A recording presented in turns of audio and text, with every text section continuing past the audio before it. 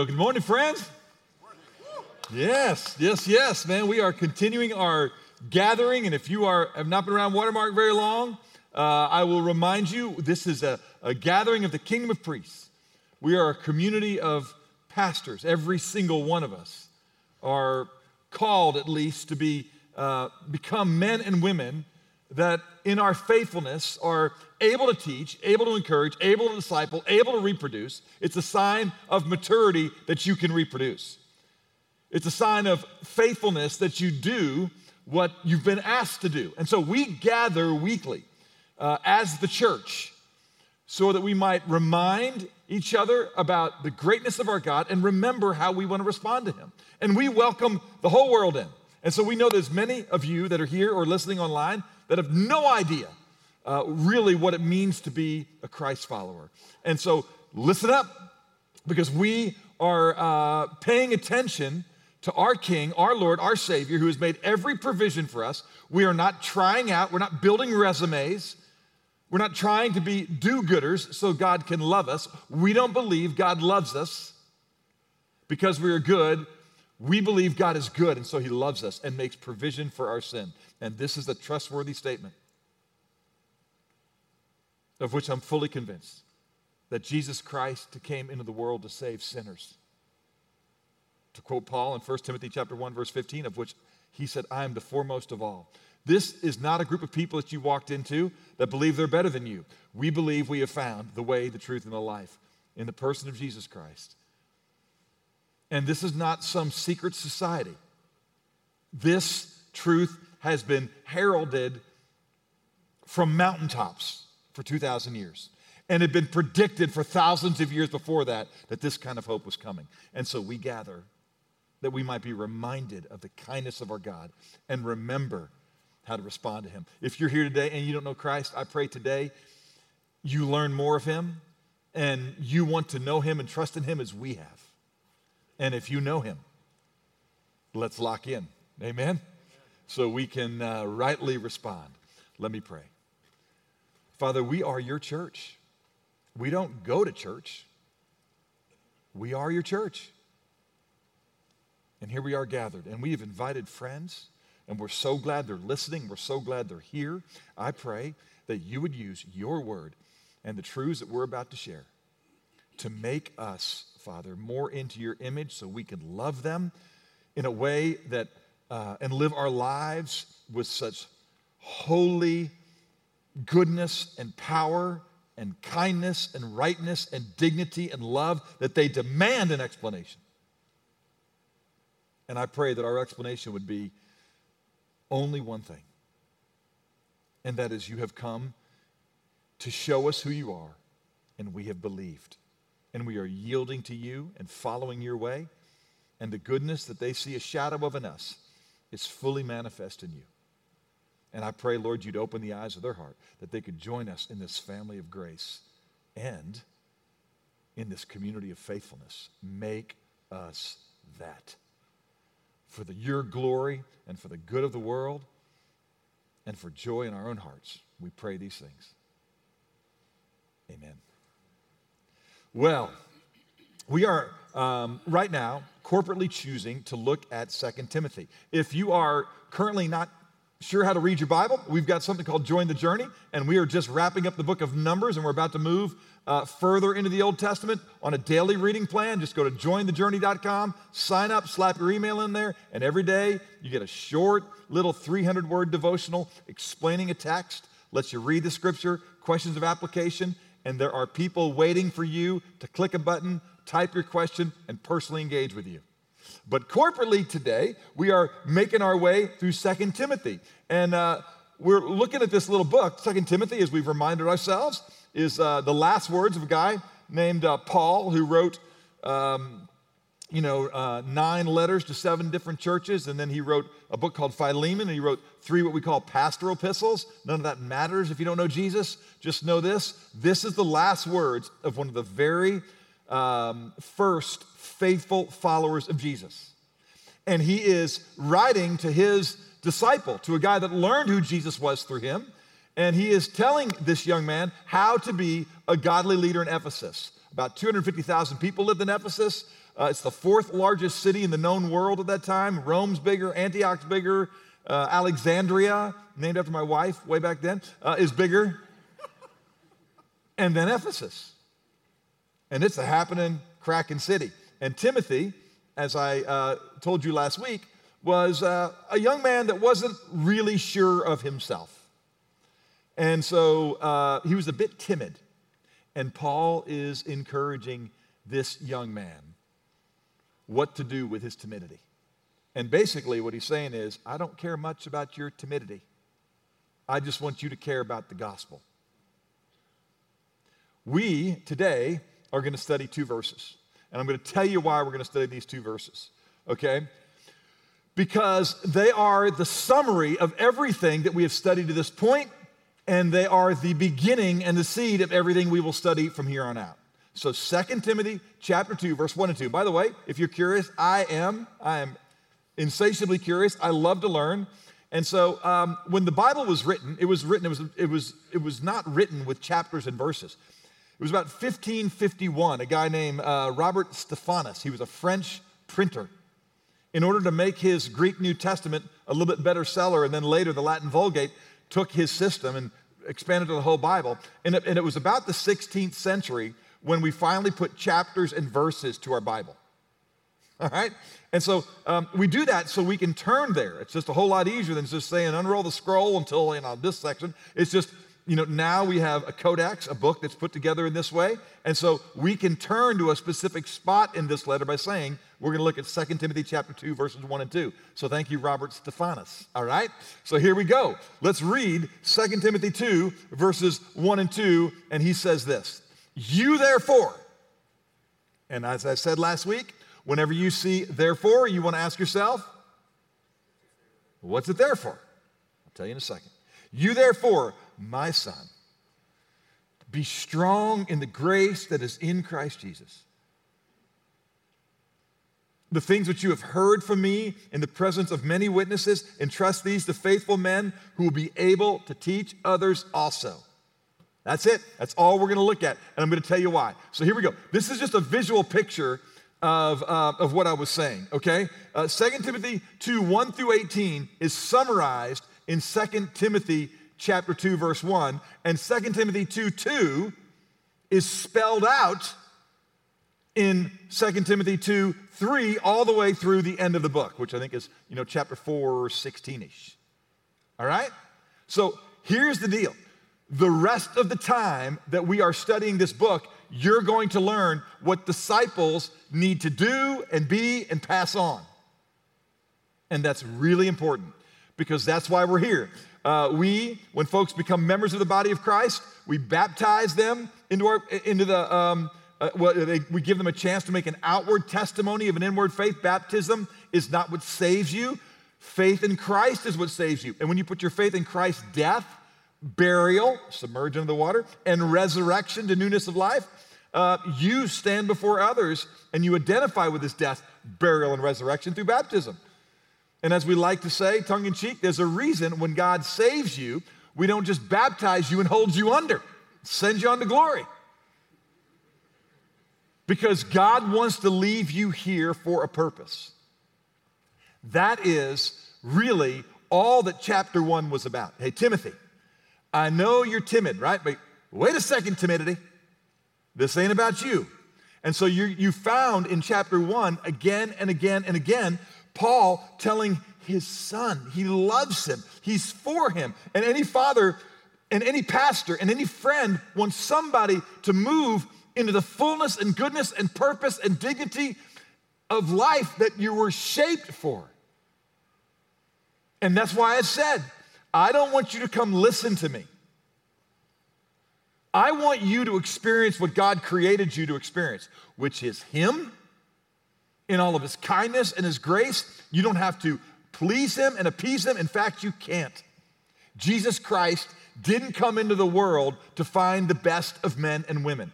Jesus Christ came into the world to save sinners. We are all sinners. All have sinned and fall short of the glory of God. There's not a single person who can submit a resume and have God go, well done, that's good enough. No, we trust in the one who knew no sin, who became sin on our behalf, and that is what we are strong in. Now, let me just follow through here with you with a few things that we need to see in this. So when it says, you therefore, in light of the fact that I wasn't ashamed of the gospel, Jesus wasn't ashamed to serve the Father and bring the gospel to you and die on a cross. I don't want you to be ashamed, Timothy. Onesiphorus wasn't ashamed. He searched for me until he found me. That was chapter 1, verses 15 through 18, right? You know, so this is interesting to me, right? Names are interesting. Todd, if you are a fan of Disney, you know in the movie The Fox and the Hound, they call the fox Todd. Now, just so you know, I hate my name. I'm not a big fan of the name Todd, right? Because it's just such a nerd name. I don't know why. Like Todd, right? It's just like one of those names. It's just like, I've never liked my name, you know? Just working it out right here before you in this particular moment, right? But it was encouraging to me, right, that when I saw that the name Todd, it's the reason that Disney named the fox in Fox and the Hound Todd is because foxes are crafty and wise. The name Todd means wise. And foxes are called Todds or wise. And so that's why Disney did that, okay? Onesiphorus means prosperous man, or one, if you will, who brings riches, a man who prospers. Do you know? And this is why I am so privileged to teach you today, because I want you to be like Paul. I want you to be faithful and follow after Jesus, who has the name that's above all names. I want you to learn his ways so that you can receive your full reward. You're not going to be saved because of what you do, but you are going to be judged by what you do. Non-believers who don't have a Savior will be judged on their works, and our works are never good enough. And you who don't want to rely on a Savior, God says, fine, come on, bring me your resume. Oh, that won't do because the standard's perfection, next. And he will grant you what you want is nothing to do with him. And the Bible calls that the outer darkness, where there is weeping and gnashing of teeth, where there's nothing that will ever remind you of the kindness and goodness of God again. But if you've trusted in a Savior and you receive the gift of salvation, you are then a son and a daughter who is a servant, and we will have the opportunity to give an account. That's what it says. 2 Corinthians 5:10, therefore we will all stand before the judgment seat of Christ, so that each one might be recompensed for his deeds in the body, according to what he has done, whether good or bad. We will be judged as servants. You need to know that. And it's why I'm saying to you, you therefore, who are alive February, almost March 2021, this is your moment. This is your day. And I don't call you my son. I would say, brothers and sisters, come on, man. In light of the fact that God has called us and saved us and given us the privilege of knowing him, we have a duty, and let's be strong. Now watch. You remember who this book is written to, and I love my Bible because it's just a book that's filled with realism. And what's going on here is we've got a guy that is timid, and a lot of us think, I'm kind of timid. Remember how last week I said, and Timothy, by the way, is a pastor. And I'm going to remind you, I call this a pastor's conference. Now, because I've known the Lord a little longer, because of what God has done in my life and the way he's gifted me to serve my brothers and sisters, I have an office and a teaching gift that is useful to you, and I want my gift to help. The reason God gave me a gift is not so you could be impressed with my gift. The reason God gives us gifts is to serve one another. Do you understand that? You have been given a gift. And God gave you that gift to serve and to help other people. And so, people would say, I've got the gift of leadership and you got the gift of teaching and exhortation. And I want you to excel still more. I want you to be strong. I want you to be like Onesiphorus, who searches and finds, others that they can build into and encourage and equip. And you're like, well, Todd, I'm just not that strong. I'm just not that kind of guy. And I'm just saying, yes, you are. Because it really isn't about you. It's about what God has given you. And what he's given you is not a spirit of timidity, but of power and of love for others, not love for self. And self-discipline, self-surrender. And it's motivated out of a love for Christ. You're going to see in 2 Timothy chapter 2, verse 3, that what Paul's going to do next week, this is a little precursor to next week, what he's going to do is he's going to tell you, look, you want to know what a disciple is? He's a teacher, that's verse 2, but he's a soldier, and he's going to tell you to suffer hardship with him as a good soldier of Jesus Christ. That's what we're all called to do. You're going to see an athlete, you're going to see a farmer, that's what we're studying next week. But let me just tell you something. You are born to go to war.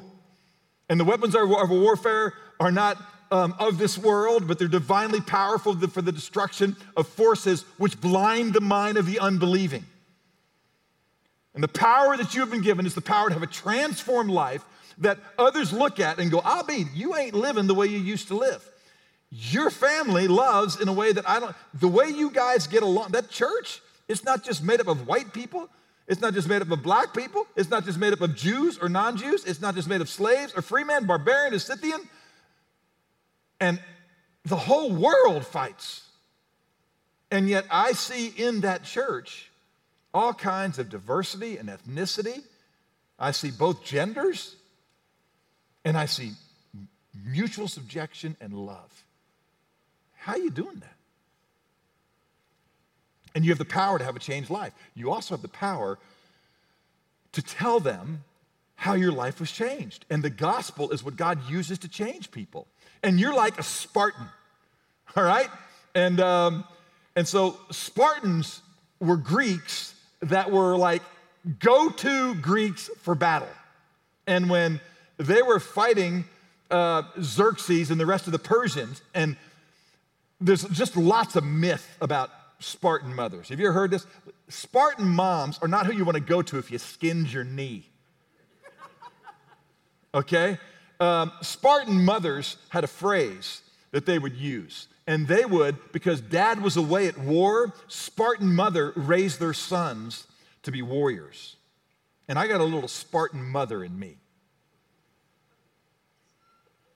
And they used to tell their boys at a young age, here's your shield, go to war. Come back with it or on it. But don't you shame me. Don't you be a coward and come back running from war without it. And that's what Paul is saying. Timothy had a mentor called Paul who had a little Spartan mama in him. And he was just saying, with it or on it, boy. This ain't about you. You are built for the fight. Be strong. Now, here's what I want to tell you. You may as well tell a snail to be fast or a horse to fly as tell Timothy to be strong. And you may feel a lot like Timothy. And you know what? There's nothing more frustrating than somebody saying, kind of getting in here and just giving you a big pep talk and say, be strong, let's go. You ready? And you might go, all right. And you get out of the locker room because you're in this little room right here with others, and you get outside that door and you go, oh man, they're big and they're fast. And where's everybody else? And you want to be strong, but you don't feel strong, and it's just so easy to go back into timidity. And so let me encourage you, all right? The Bible is God's word giving to us that we might live skilled lives. And he's given us his word in the context of human language. And so you have to understand human language, and this is where you should have listened when they were diagramming sentences. Now, what age do you diagram sentences? Is that junior high? Is that high school? I don't know. But we all did terrible at it. And we didn't pay attention when our teachers were talking to us about perfect tenses and passive tenses and how sentences are structured. But here's what you need to know. That word, be strong, it is not a an imperative command for you. It's not an active verb. It's not something you do. It is a perfect passive verb. What's the passive verb tense? A passive verb is something that happens to you. It shows up. It's in Ephesians chapter 6, verse 10. Watch this. Ephesians 6:10 gives you a little clue. The same author, writing to the same church as a whole, he's telling everybody, in case you want to opt out and go, I'm not the pastor. So here's the letter to everybody under Timothy. Be strong. Now watch, he spells it out a little bit more here. Actually, he says the same thing. I'll read it to you in a second.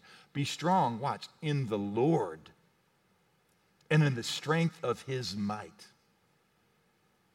It's not your strength, Timothy.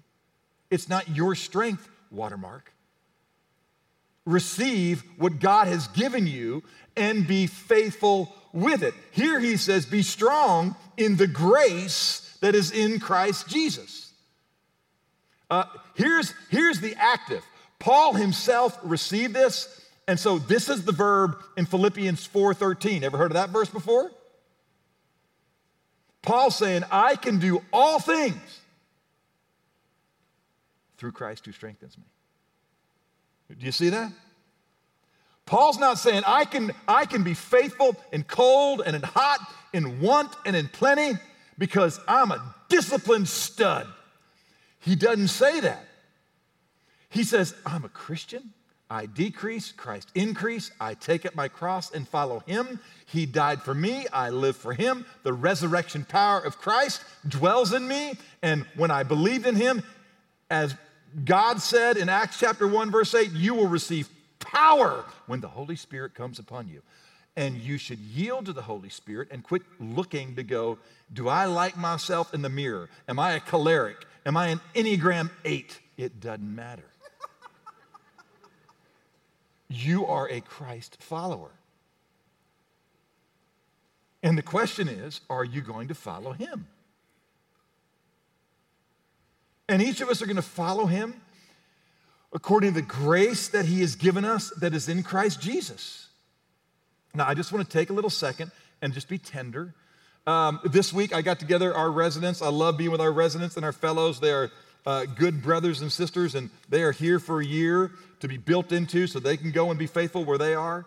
And I love just getting to know them a little bit, so I was going around reminding myself of some facts of them. And the lovely Caitlin Harris, who is a resident in our Shoreline team, and by resident, you know, think we call it a residency because they're not interns. These are people that we trust, and they are leading with us in ministry. This is a training and a teaching hospital. When we show up to minister to one another, we don't show up alone. Just like when you're down there at Parkland.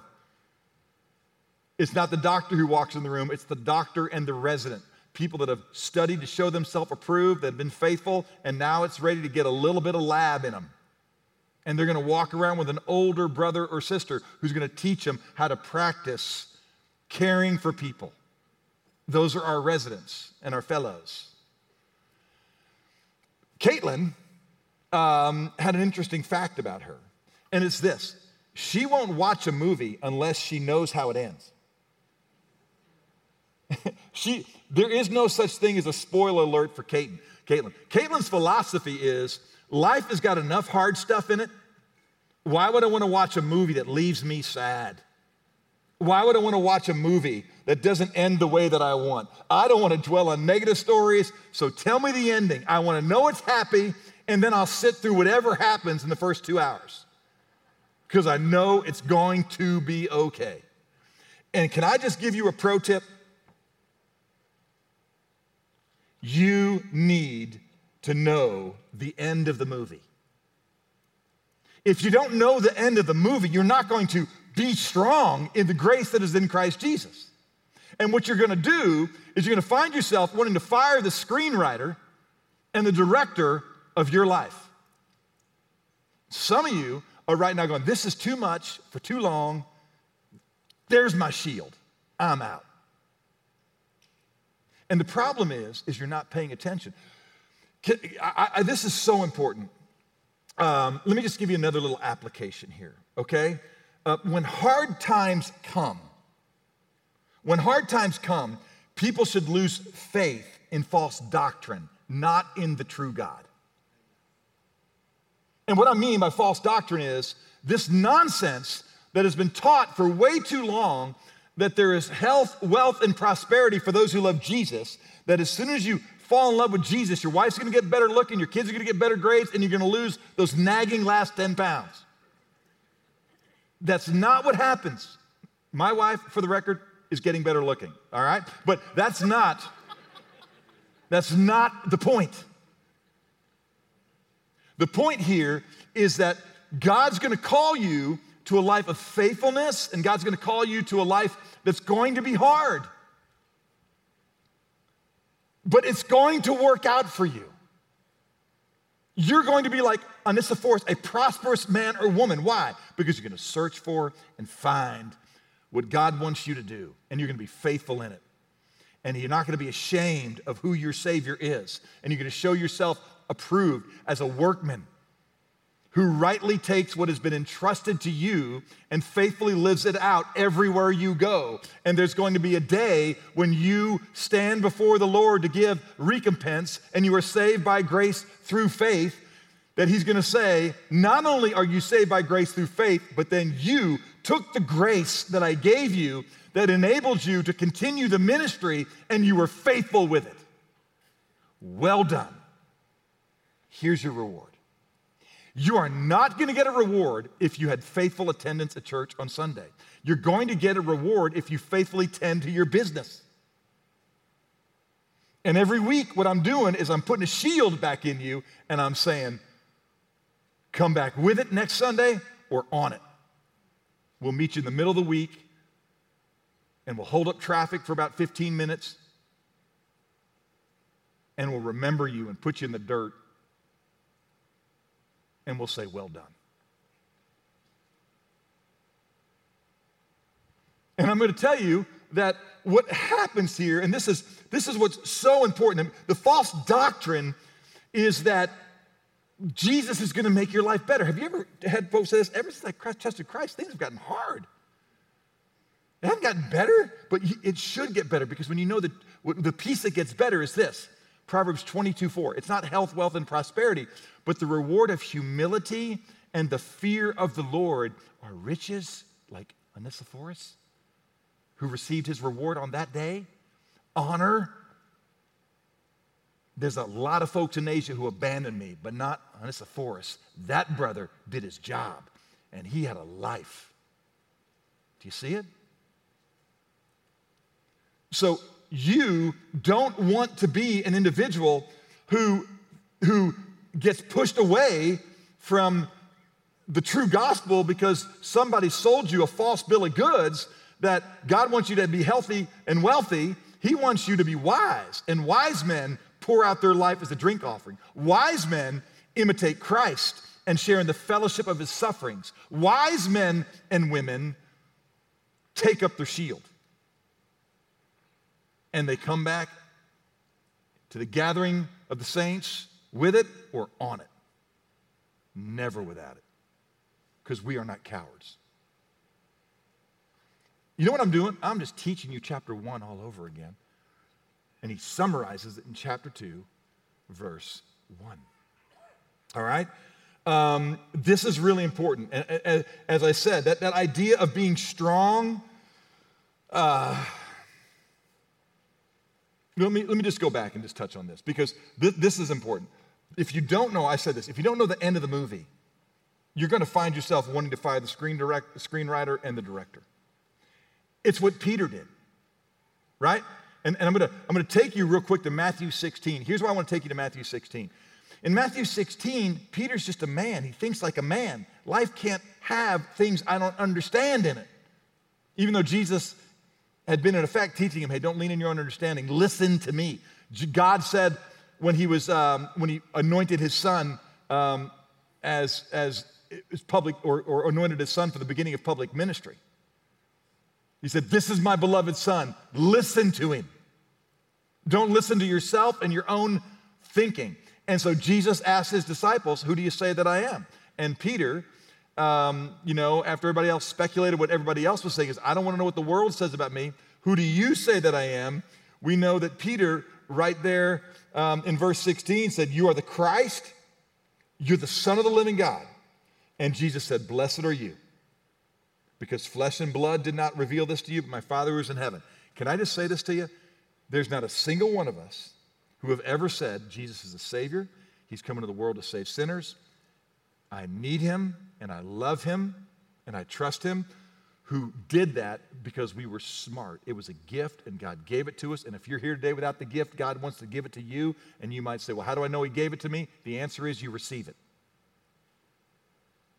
You just say, well, I'll be. All this anxiety and stress and turmoil and fear and dissatisfaction in my life is because I've been trying to find health and wealth on my own. And riches and honor and life are with him. And sin has separated me from him. And Jesus is the way back. And so come, all you who are weary and heavy laden, and he will give you rest. But Peter, now watch, Peter wasn't paying attention. He still wanted to write the movie. He still wanted to direct even the one he just said, you're the Messiah. You are mighty God, eternal Father. You're the Prince of Peace. And the Prince of Peace says, look, here's the deal. I'm going to a cross because I've not yet accomplished what I need to so you can be reconciled to the Father. And I'm here to show you the goodness of the Father. And the Father doesn't just wink at sin. The Father hates sin. And so I, who is one with the Father and was with him in the beginning, but wasn't him, I'm going to go to a cross. And I'm going to do what you can't do. I'm going to pay a debt. And since I don't have sin, I can pay your debt. And since I'm eternal, I can satisfy an eternally holy God. Trust in me. So I'm going to be turned over to the scribes and the Pharisees. And they're going to crucify me, but on the third day, I'm going to come back. This is going to be one of the worst parts of the movie. But trust the screenwriter. What did Peter do? Well, here's what Peter did. God, no, forbid it, Lord, which is hilarious when you think about it and deconstruct it. I'm telling you, my Lord, and you, perfect, loving God, what to do. And Jesus' response was gentle, right? Get behind me, Satan.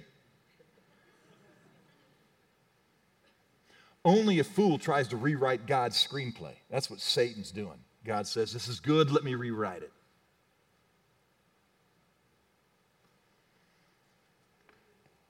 If God let me, I read a guy this week, I'm going to butcher the quote, but I read it and it was really good. It was something along the lines, he said, if God let me be God, I would show you all the things that I would do differently. If God let me be as powerful as him, it's what he said. If God let me be as powerful as he is, I would change many things. But if God let me be as wise as him, I would change nothing. Isn't that great?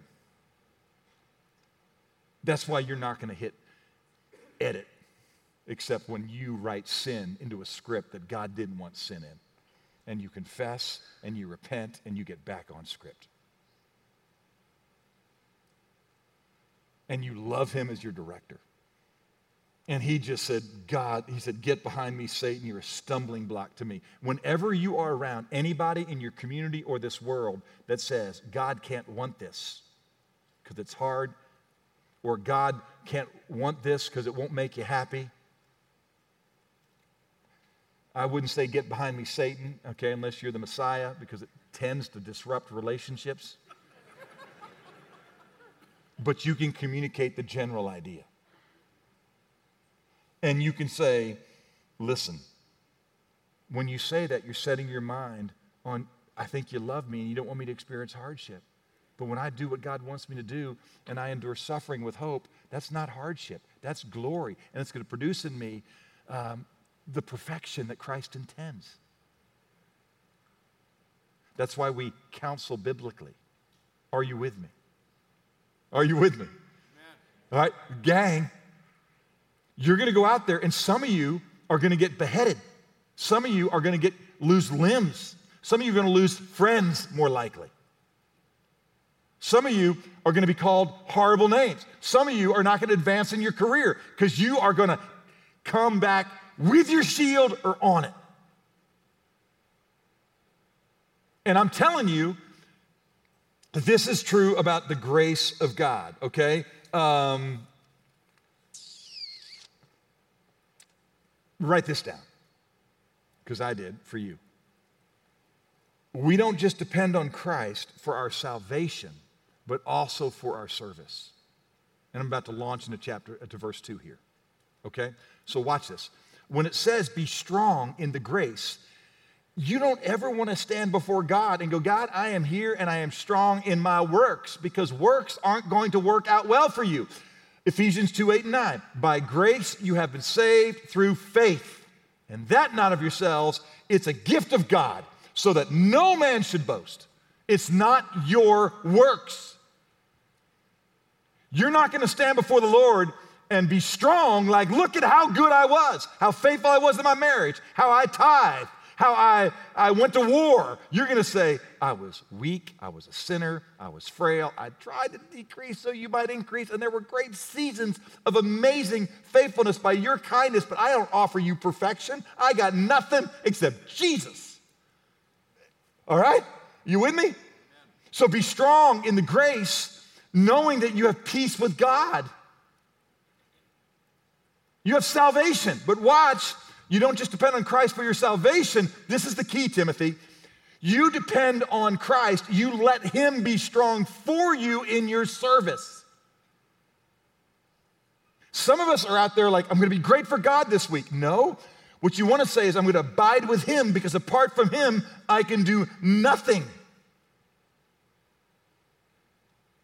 And our hope is that he will produce in us what he intends. Let me take you back, because I'm still in chapter 2, verse 1. What is chapter 2, verse 1? Somebody bless me. It's a summary of chapter 1. Can somebody just say that so I don't feel like I'm just talking to the dark here, right? What's chapter 2, verse 1? It's a summary of chapter 1. So when I tell you to be strong, let's go back to chapter 1. Let's just read one more verse. And in chapter 1, we see in verse, 12, I think? Yes. For this reason, I also suffer these things, but I'm not ashamed, for I know whom I have believed, and I am convinced that he is able to guard what I have entrusted to him until that day. I made a quick allusion to this. People who exposit, study, take their thinking from the scripture. There's a lot of debate over the years. What did Paul mean when he said that God is able to guard what he's entrusted to him? Does it mean he's not going to lose his salvation? Well, we know the Bible teaches that. Okay? You're not going to lose your salvation because you have put your faith in Jesus, and Jesus isn't going to sin, so you're good. But I think, and most guys think, that what he's talking about there is not what you and I see the first time we read it. What he's entrusted to him is that his service will not be in vain. What he's entrusted to him is that he has given me the ability to be what he wants me to be. One of the greatest assurances that you can do something is that God has called you to do it. And so if God's called you to be his ambassador and to be strong, okay, you don't have to be like me. You don't have to be like Paul, be Timothy, but be strong as Timothy. Let no one look down, Timothy, on your youthfulness, but in your speech, your conduct, your faith, your life, your purity. Show yourself an example to those who believe. Just be you as you follow Jesus and walk in moral virtue. And to your moral virtue, add knowledge. To your knowledge, add self-control. To your self-control, add perseverance. To perseverance, add brotherly kindness. To brotherly kindness, add love. Let's go. Just be you. And God will let you do what he wants you to do. You're not going to be judged because you don't have the characteristics of Paul. You're going to be judged because you didn't use what God gave you. What did God give Paul? The gospel. What has God given you? The gospel. What has God given Paul? Today. What's he given you? Today. What has God given Paul? A spirit to be faithful with. What has God given you? A spirit to be faithful with. What has God given Paul? A personality to live out to the glory of God. What's God given you? A personality to live out to the glory of God. You don't need to be anybody but you need to go. God's given this to me and it's enough. And I'm going to be strong in the grace of God. So watch this. To Timothy, he says now in verse 2, the things which you've heard from me. I want to say this again. Our gospel, we're not a secret society. That's what the Gnostics were. And man, men are such suckers for this, aren't we? Whenever somebody says, hey man, we've got some inside information. You want the varsity stuff? Come over here. And we're like, what's there? What's behind the velvet rope? What's behind the big curtain? I want to get in there. You aren't lacking anything. God's given you everything pertaining to life and godliness. If anybody tells you the secret stuff is in here, they are false teachers and they are liars. Paul said, you heard this, Timothy. I shouted it in front of everybody, and you be faithful with it. And then he goes on to say, entrust these to faithful men. Man, we're going to start talking about next week. I'm going to spell it out for you, okay? What faithful men are. The rest of the book, I'm going to explain this so that you can teach others also. Guys, God wants you and me. We are here to reproduce. The very first command that God gave, God blessed men. And he said, I'm going to let you partner with me. Be fruitful and multiply other individuals. Now watch. The law of creation is creatures reproduce after their kind. And so here's the question. If the church was reproduced based on your community group, remember what we say, we're one church, several campuses, thousands of locations, shepherded and taught by you, where you are helping each other be strong in the grace that is in Christ Jesus, and each of you uniquely being faithful as you go to war as a mom, as a teacher, as a student, as a business person, faithfully representing the gospel, living with moral virtue and dignity, not letting immorality or impurity or greed even be named among you as is proper among the saints. Because less of you, more of him, you abide with him, and he's given you everything you need to be faithful this week. Are you being attentive? You're going to reproduce what you are. I've said for years around here that the most important people at Watermark are the next 100 people that come. But I've never said that without saying, and it's because those people are so important that we invest so much in you. Because you're the faithful men and women that are going to carry this forward. Watch this. Jesus gave it to Paul. That's chapter 1. Chapter 2 is, now Timothy, I gave it to you. Timothy, you give it to faithful people. And faithful people will teach others also. And if it does it well, in 2021, there'll be some yahoos in Dallas and Frisco and watching online. They're going to have the same gospel and the same power and the same opportunity to be just as prosperous as Onesiphorus. And their movie will end. Even though there'll be hardship, Timothy, their movie will end well. Amen? Father, build my life. Help me to be more of what you want me to be. Help me to be strong in the grace that is in Christ Jesus. Do not let me, Father, do not let us miss our calling and miss our task. Help us to take up our shield this week and be strong and faithful and honorable in all we do. We want to take the things which we have heard from you in the presence of many witnesses. It was declared all over today, Father, because somebody was faithful to grab it from Timothy and give it to somebody who gave it to us, and you in your divine sovereignty preserved the word so we could hear from Paul, just like Timothy, so we could be encouraged today, and so that we can teach the faithful individuals, and our location can be a source of glory to you. So Lord, build our life so we might reproduce faithful ones. In Jesus' name, amen. Let's stand together.